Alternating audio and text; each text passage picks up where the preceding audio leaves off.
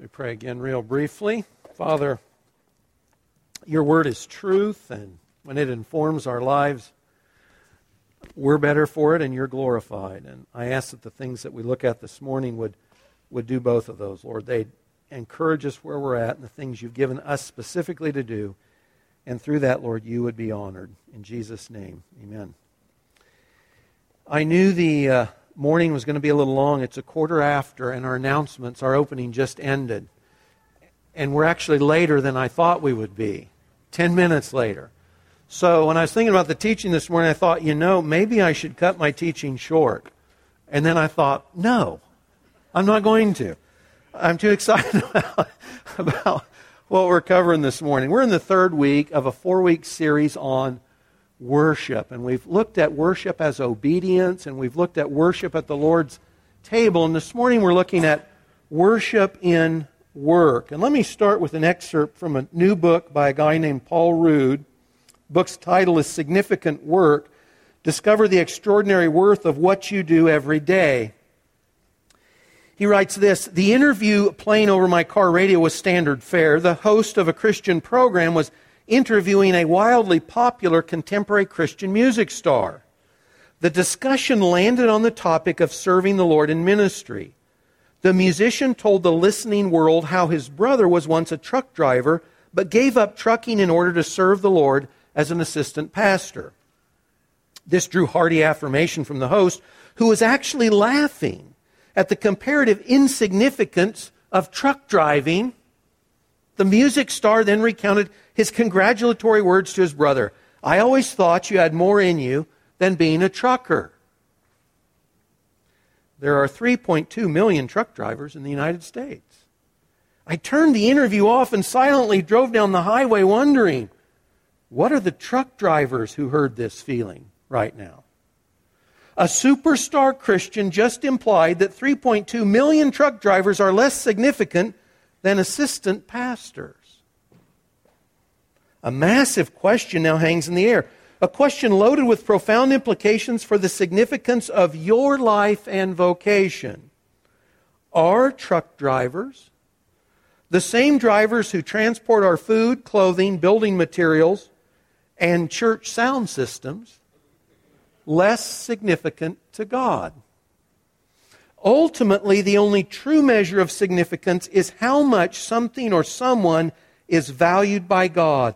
But many people mistakenly believe God only values ministry work. By the way, ministry is one of those religious terms we use. Ministry. So if I serve you at my home, I'm serving you. But if I'm in church, it's ministry. It somehow now becomes holy. I almost hate the word ministry because of that. I just try and say serve. So if I slip and say ministry, forgive me.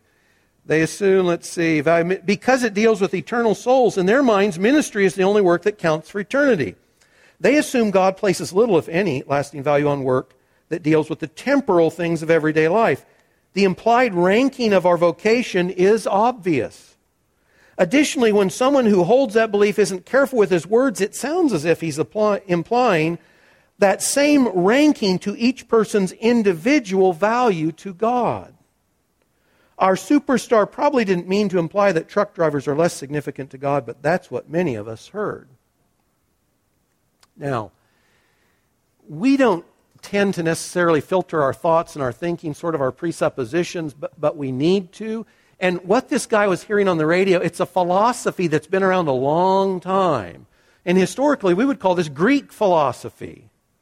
See, in the Greek philosophy, there's heavenly things, there's ethereal, non-corporeal beings. That's the epitome of something, what it should be. That's not flesh and blood. That's ethereal. It's spiritual. And that's what we aspire to. But body things, hard reality things on the earth, those are secondary. Those are necessary evils. And the church bought into this model, and it was promulgated right through the Roman Catholic Church up to the Reformation. Some things are spiritual. That means they're holy. But other things, they're common. And that means they're undesirable. They're less valuable in God's eyes and to us. The Reformation comes along and Martin Luther says, you know what? All of life is holy. But we still buy that old Greek supposition oftentimes that in God's economy, some things are important and other things aren't important. Or some things are holy and other things are profane. If we're a Christian, we need to understand that all of life is holy.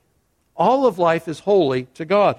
Listen to this. This is from Abraham Kuyper. Kuyper was a Dutch theologian and statesman, the 1800s and into the early 1900s.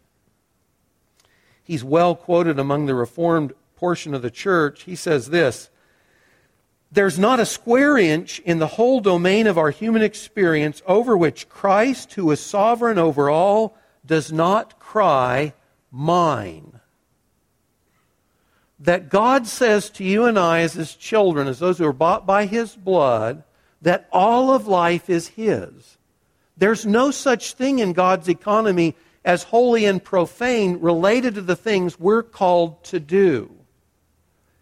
And if you remember back a few weeks to our first teaching, if worship biblically is the submission of all that we are and have to God, and you remember we said physically when you thought of someone bowing before their superior, it meant I'm offering you all that I are, and all that I am, and all that I have. That's worship. Then you cannot exclude work from the worship of God, and there's no such thing as holy and unholy service or ministry or work if that's the case. All of life is holy because all of life belongs to God, and in our submission to God in worship, we're supposed to bring that same mentality to our work world, our labors, whether that's in the church, if that's in the household, if it's in the arena at the mall or someplace else, whatever it is, whatever we're working at or laboring at, we're supposed to see as an act of worship to God. We're to worship in our work. John Milton, a famous English poet, went blind in his later years. And he wrote a sonnet called The Sonnet on His Blindness. And he sort of jabs himself because he makes the query, did I only owe God my life when I could see, when I had sight? Or does God also require of me the years of my relative darkness? See, God owns it all. He got it. It's not just when I thought I was fully valuable and I could do all these things for God that it mattered. Even in my blindness, God gets that too. That's the point we want to hook on to this morning. We've got to change the way we think about work. The labors of our life, and this is true in the house, it's true out of the house. It's true if you're getting a paycheck, it's true if you're not. If you're just serving, doesn't matter what the venue is, doesn't matter where it is. God calls us to see our works not as some preamble to a significant weekend. It's not about that we do the drudgery Monday through Friday and then the weekend comes and now we really get to live. But during the week, in whatever those labors and work arenas are, that's all to be offered to God as an act of worship. And in fact, guys, if we don't see our labors as worship offered to God, then the truth is you and I are living a life of idolatry. Because it means that we're offering ourselves and our contributions and our creativity and our energies to someone or something less than God 5 days out of 7 if we're not worshiping in our arenas of labor, in the home, in the church, or any place else. If we flip hamburgers, we should do so as an act of worship to God. If we're changing diapers at home, we should change diapers to the glory of God. Dorothy Sayers was a British writer. She was a contemporary of C.S. Lewis, not near as well known today across the pond, but well known in her own time in Britain. She wrote a number of things that are worth reading. One of them that's really worth reading is her essay called Why Work? And I'll quote her a couple times this morning. She said this: "How can anyone remain interested in a religion which seems to have no concern with 9/10 of his life? The church's approach to an intelligent carpenter is usually confined to exhorting him not to be drunk and disorderly in his leisure hours and to come to church on Sundays. What the church should be telling him is this, that the very first demand that his religion makes upon him is that he should make good tables." See, she got it. Why in the world would anyone follow a religion that says most of your life is inconsequential and meaningless? And that if a carpenter came to Christ, that carpenter should become the best carpenter he can possibly be. That is the appropriate response to salvation, is to offer to God His work, His labor. Now, you know, whether you're thinking of Greek, whether we name it that or not, philosophy that says some things are holy and some things are profane or common, the incarnation of the Son of God, it blows all that away, doesn't it? God was Spirit entirely, right, before the incarnation, and though we have theophanies in the Old Testament where Jesus appears to come on and take on a substance that can be seen and heard, God is Spirit, the New Testament teaches, right? But then God gets His hands dirty, doesn't He? Because God the Son comes down to earth. He takes on our flesh and blood humanity. When He did that, He blew away any notion of the Greek philosophy that there's a holy and a profane, and that holy has nothing to do with flesh and blood and getting our hands dirty. Blows all that away. Beyond that, look at Jesus' own life. We know that Jesus came to the earth ultimately to die on a cross and rise from the dead, to cover our sins, right? He came as our Redeemer, to seek and save that which was lost. So that's ultimately what He was about. But put that in perspective to the number of years on the earth. So He lives about 33 years. He starts His ministry at about 30 years old. That's when priests started their ministries under the Levitical code. So He's about 30 years, about 3 years of what we would call full-time Christian service. 30 years without. Her analogy of 9/10 of life, that's about Jesus' analogy. So for 30 years, for 9/10 of His life, He's not in spiritual ministry. For 9/10 of Jesus' life, He's a truck driver. He's a carpenter. He grows up in Joseph's shop. He's a carpenter. He's a blue-collar worker. He's working the 9 to 5 or whatever. Jesus is the model for our labors. He came down and most of His life was about work. And not as an academic and not in the temple. Galilee, that was the far corner. That was the armpit. If you were in Jerusalem, that was the place to be. Galilee up there in the north, that was the armpit. He's a blue-collar worker in the armpit of the nation. And yet, He said in John 4, He said, I always do those things that are pleasing to the Father. So when He cries on the cross, it is finished, I've accomplished all the Father's good will, that means that God the Father was as pleased with Jesus' years in the carpentry shop as He was with His full-time spiritual service, full-time ministry years. If the praying Jesus Christ is the supreme example for us to pray, then the laboring Christ is the supreme example for you and I to consider our work, our labors, as arenas for worship, because that's the way Jesus did. Listen to Sayers again here.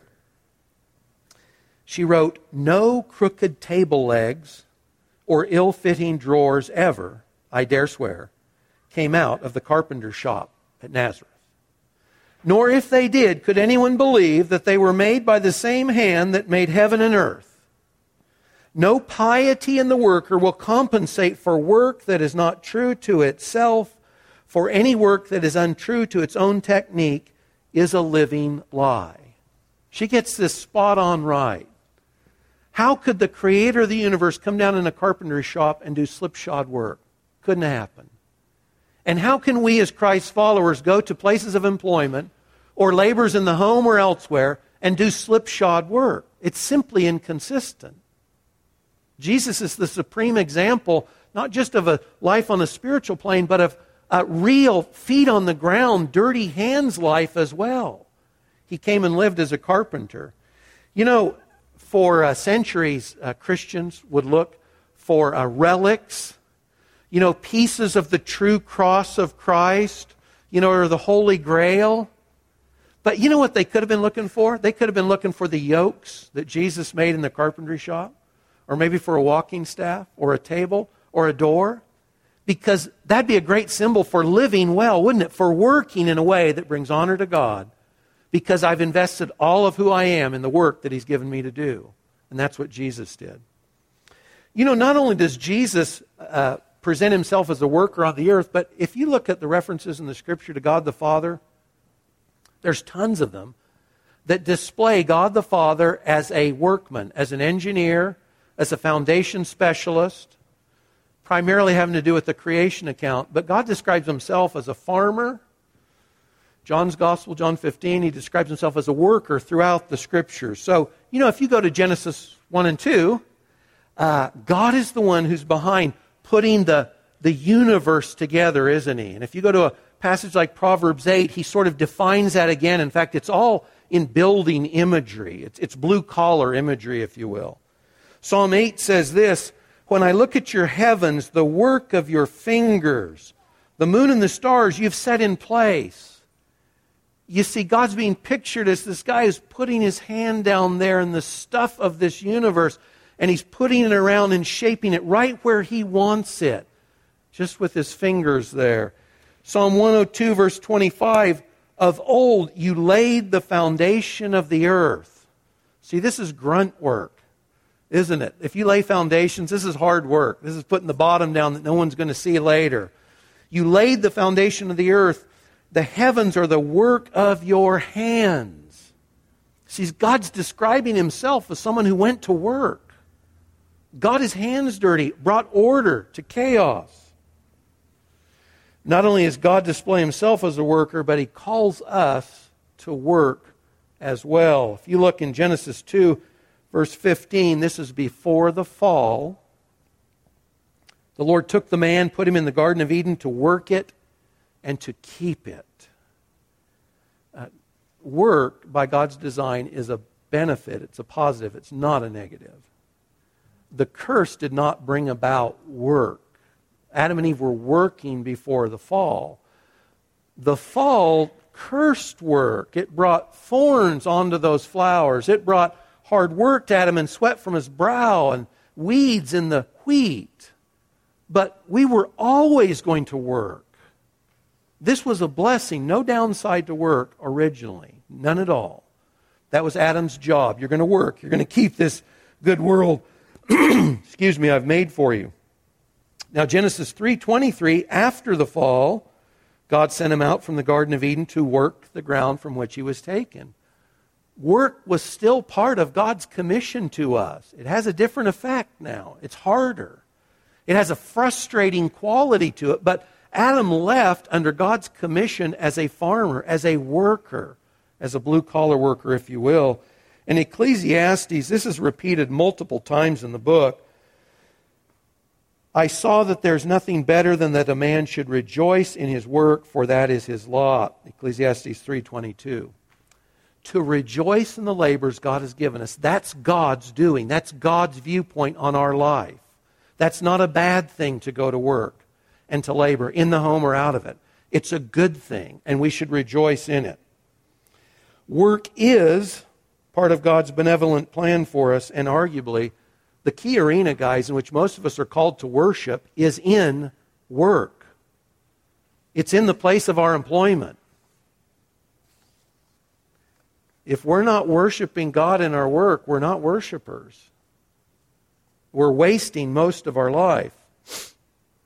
Now, when we worship, when we see work as an act of worship, it transforms what we're doing.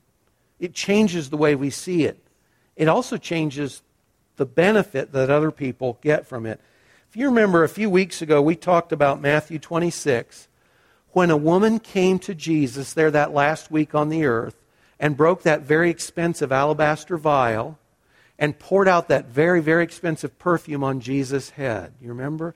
And it was this extravagant act of worship. You remember the disciples did not respond well, did they? They were insulted. They were angry at her. That she had wasted all that cost, all the effort represented by that oil in that container on Jesus. But if you had been in the room when that extravagant act of worship occurred, what would you have noticed? You'd have smelled that ointment, right? It would have totally changed the atmosphere and the environment in that room. Everyone there whether they thought it was a good idea at the time or not, everyone benefited from the aroma of that ointment. That act of worship, in other words, transformed the setting in which it occurred. And you and I have the ability, when we see work as worship, we have the ability to transform the arenas in which we are working, to bring the aroma or the echo, those are C.S. Lewis's words in one of his essays, the aroma or the echo of heaven to bear in that place in which we're laboring. Our worship at work should have a transforming effect on the arena in which we are laboring, because it's an act of worship.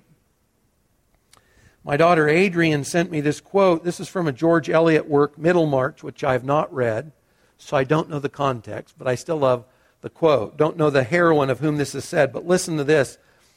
The effect of her being on those around her was incalculably diffusive, for the growing good of the world is partly dependent on unhistoric acts, and that things are not so ill with you and me as they might have been is half owing to the number who lived faithfully a hidden life and rest in unvisited tombs.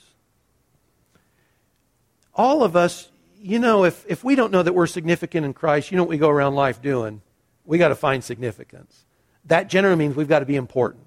That means I've got to be more important than you, because now it's relative. How do I know I'm valuable? Because I'm more important than this group. In that economy, if I live a quiet, hidden life, I'm nobody. I'm unimportant. If I'm a Christian, though, and I understand I have significance because Jesus died for me and God my Father loves me, see, now I'm free. And I can work and labor in the spheres and the arenas God's put me in without any fear of a lack of significance. And I can make an impact on everyone around me. And it doesn't matter if the world hails me as successful. If God my Father has put me in that arena to affect those lives around me quietly, that's success. And you can live this kind of life. And by the way, this is most of us. Most of us are not going to be in the history books. Most of us are not culture, history, shifting, shaking people. We're not. For us, there's not going to be any chance of success if that's what it's related to. But if we can live in our spheres and arena faithfully to God, we change the lives of the people around us. We bring the aroma of heaven with us. That's life-changing. On your study sheet, if you've got a bulletin, one of the references there on the back sheet is the poem by Henry Wadsworth Longfellow, The Builder, one I love. He said, and the context there is not Christian, he talks about fate and the gods, demigods. But Longfellow there says, all are architects of fate, working in these walls of time, some with massive deeds and great, some with ornaments of rhyme. I think I'm in the ornaments of rhyme arena myself. He says, nothing useless is or low, each thing in its place is best. And what seems but idle show strengthens and supports the rest. See, he got it. That he talks about actually building it like it's a temple. That every little facet matters. There's no insignificant aspect of the architecture of that temple. Everything matters. So, and that's the mentality we're to take on to our spheres and arenas of work and labor. It all matters. Francis Schaeffer has a book, and it's a great line. In God's economy, there's no little people, and there's no little places. If you're connected to God, you're not little. And your space, your arena isn't little either. Because we serve this great God. Our arenas of influence, our spheres of labor and work can be transformed because we bring the aroma of heaven with us if work is worship. Guys, if it's drudgery, we are not transforming our arenas, and we are not worshiping, if that's the way we see it. This goes along with Matthew 5:16. Let your light so shine before men that they may see your good works and glorify your Father who is in heaven. A transforming effect because of what we bring to bear in our arena of influence. Andy Crouch wrote a book a few years ago called Culture Making. He refers to his wife, Catherine. She's a physics professor at a college. And she got this notion of, I can transform my arena, the place that I work, by bringing Christ with me and seeing that as a place of worship. By the way, if that helps in your mind, you remember in the Levitical priesthood, only the priest could go to the altar? Well, if we get the priesthood of all believers and that work is the place of worship, then our altars are wherever we're working. That's our altar. That's where we exercise our priesthood primarily. Not just here on Sunday morning. Again, think of how much of life is working. Our altars is where we're working. That's the place we worship. She saw her classroom as that place of offering. So first, she was an excellent physics instructor. But also, she knew this classroom is my sphere. So she'd play classical music in there to make it sort of a nice arena to learn in. And she tried to put the grades, the highs and the lows, in perspective for her students. She brought her children to her classroom so that her students knew life is more than physics or this class. And she's a whole person. And she's married and she has kids. And she made herself available to her students so that they confided in her, they trusted her advice. You see, that classroom became an outpost of heaven. The aroma of heaven was there because her work was a place of worship. And it transformed the place and the people around her. And that's what we should be bringing to bear on the places we're working. That aroma of heaven, because it's an act of offering to God all that we are in that place and in that time. There was a janitor at NASA, this is decades ago, you'll know by the quote, but the janitor at NASA said this, I work every day to put a man on the moon.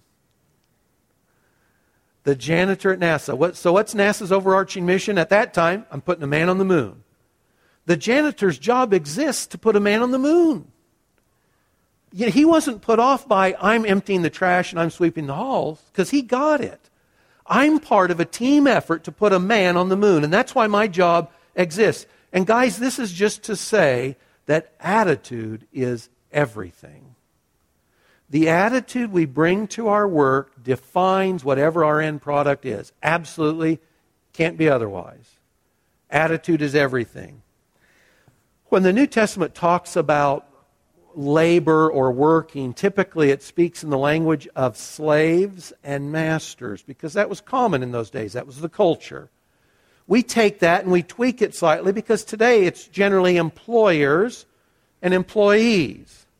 So you look at what Paul says to the Ephesians 6 verses 5 through 7, bondservants or slaves or employees or children, obey your earthly masters with fear and trembling, with respect, with sincerity, with a sincere heart, as you would Christ.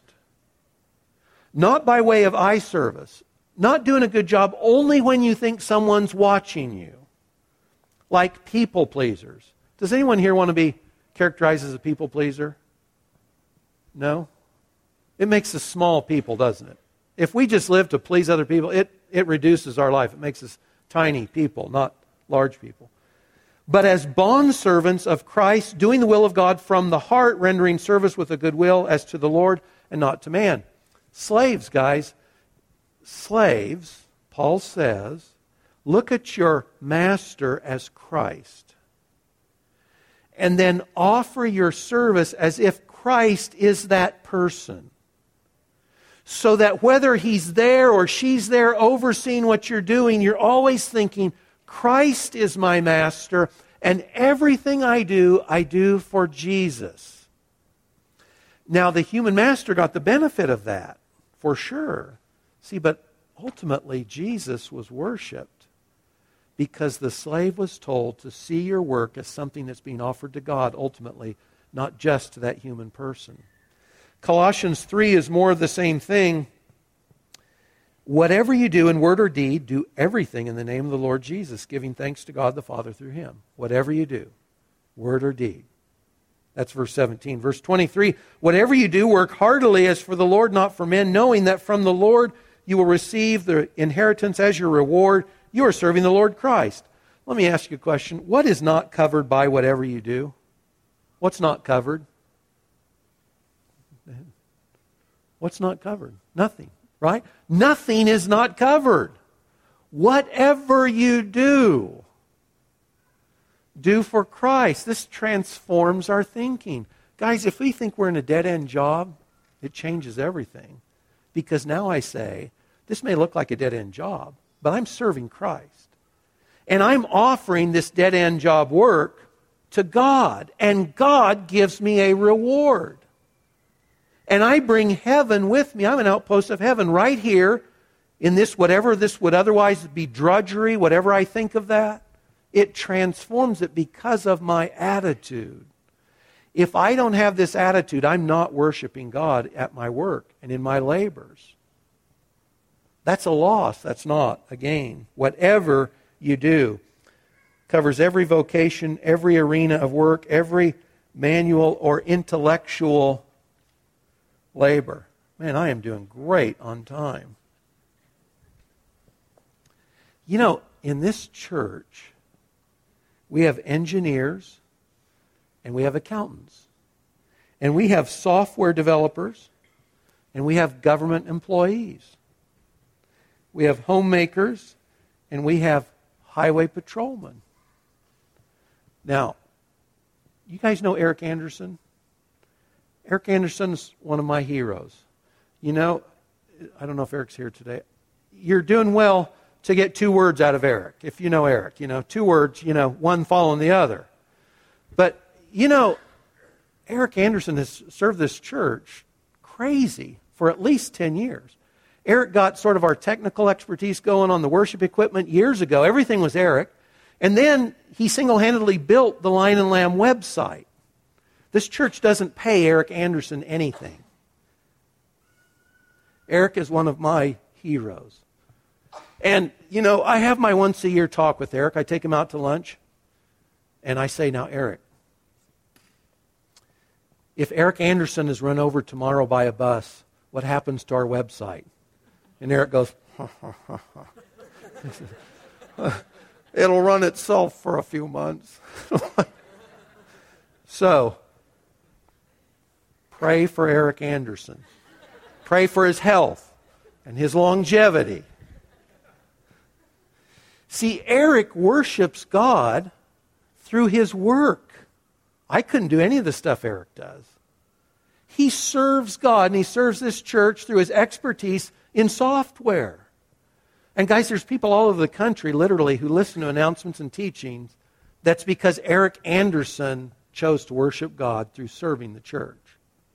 Kathy and I were driving home from Indiana Friday. We crossed the Mississippi River. And we crossed a number of other rivers. And you know what?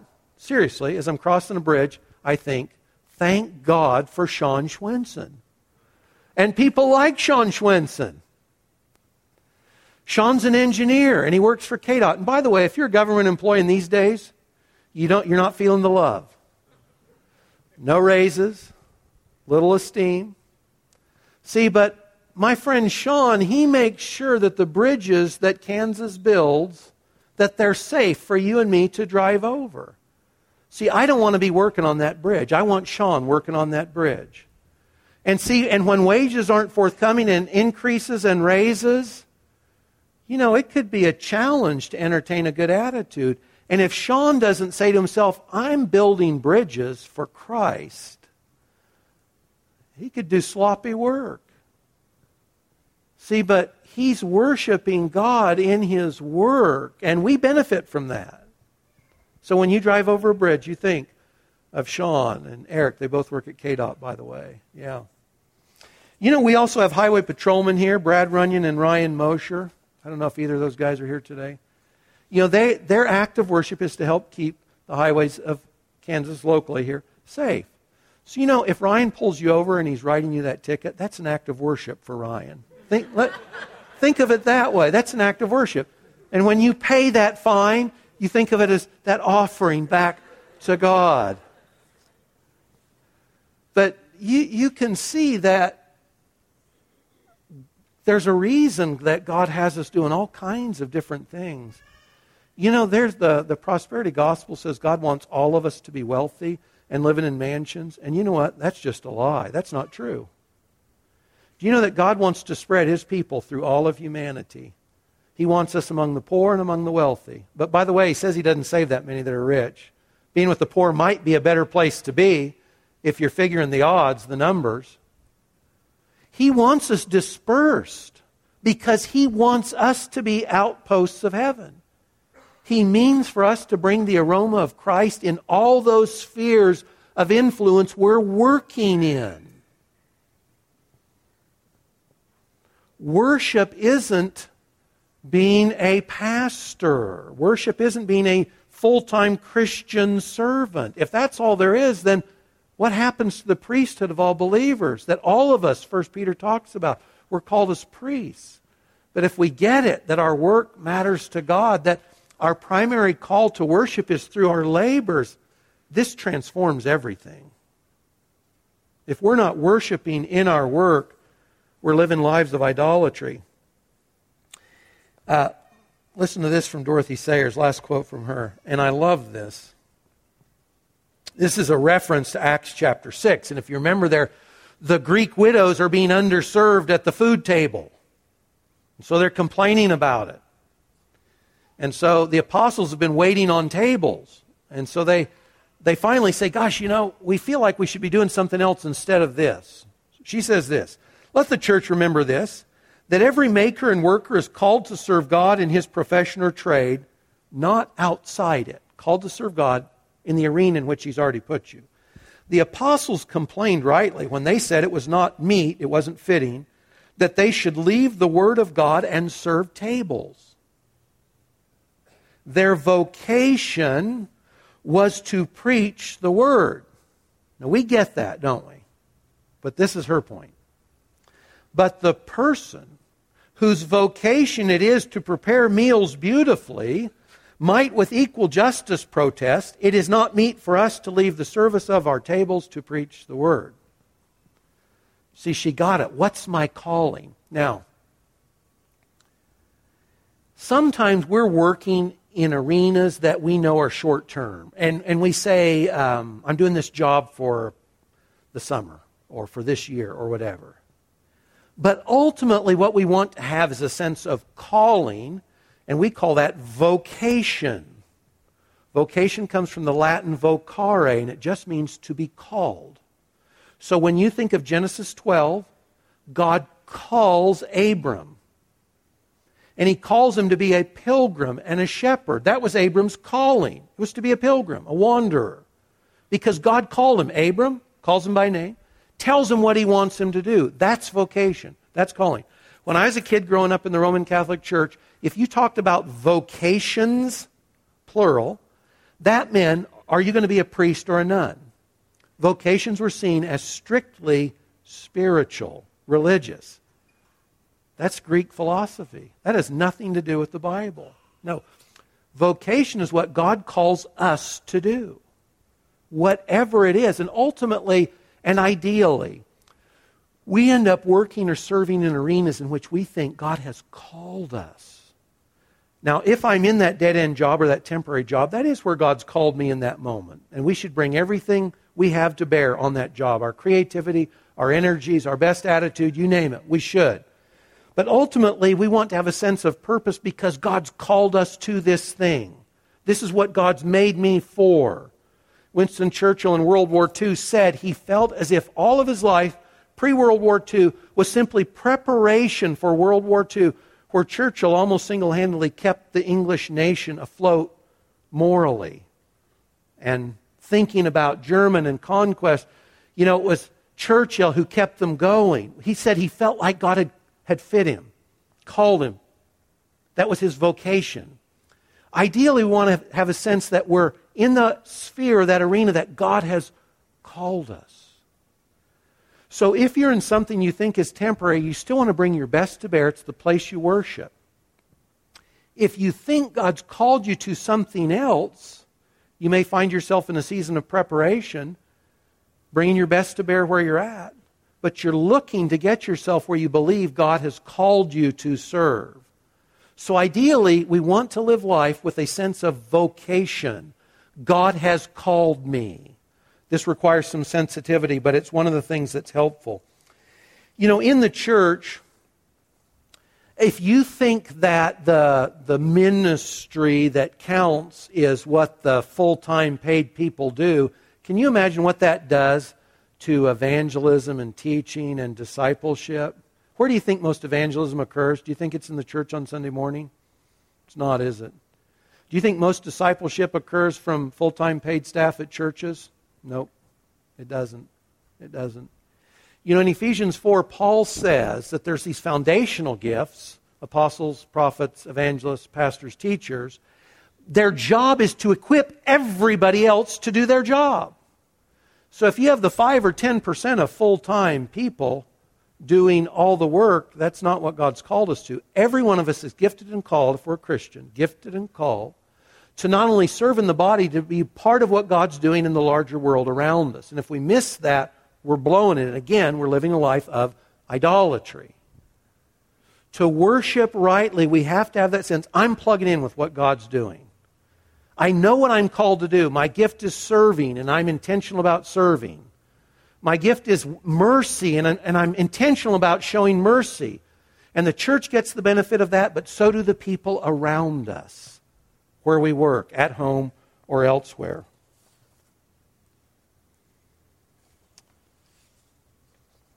You know something that would be really spiritual for you to do, if you can in the future? Start your own business. You want a spiritual calling? Start a business. Why is he laughing? I am dead serious. He's laughing at me. You want to do something spiritual? Start a business. You have more flexibility in what you do. If you can provide a valuable gift or service or commodity to others, that's a good thing. If you can employ others in doing that, that's even better. You are blessing those people around you.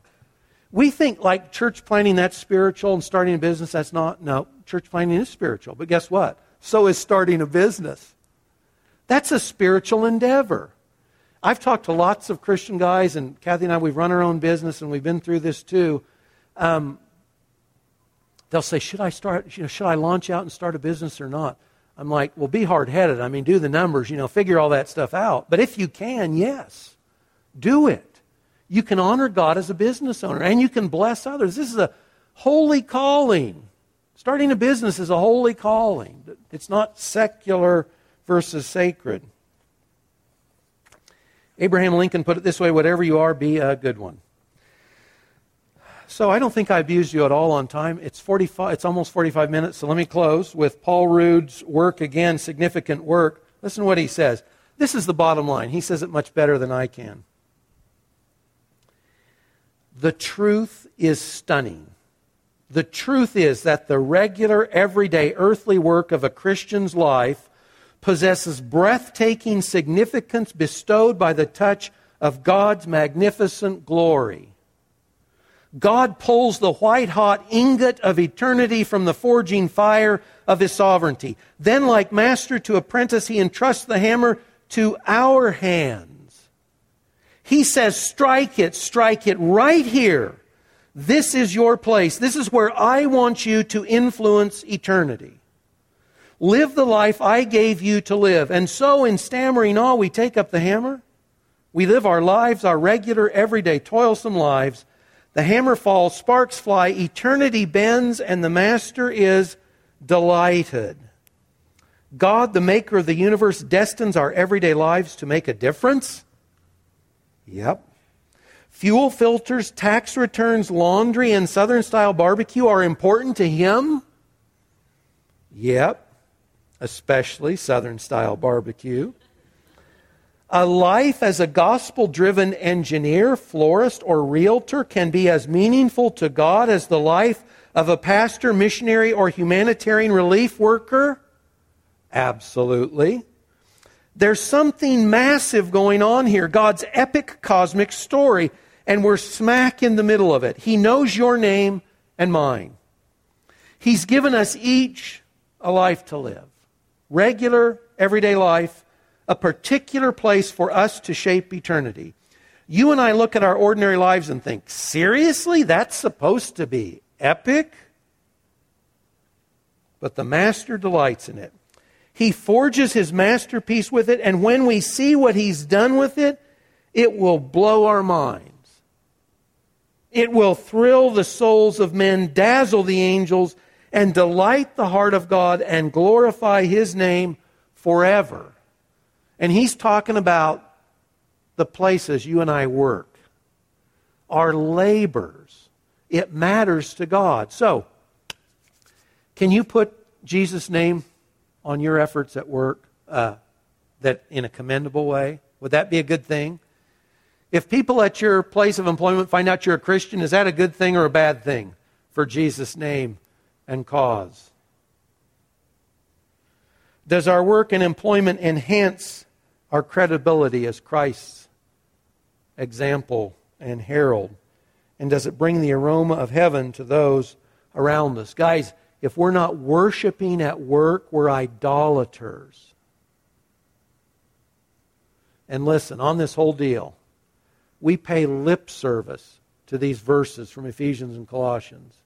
Do everything for the Lord. Oh yeah, I'm serving the Lord. And then I have this terrible attitude. It's lip service. We're kidding ourselves. We need to get real. We need to get real as servants of Christ, worshiping Him, the place He's put our altar. And it should involve everything we are and have. All our creativity, our thoughtfulness, our prayer, our consideration. And if it doesn't, we're offering cheap worship to God, and He's worth more than that.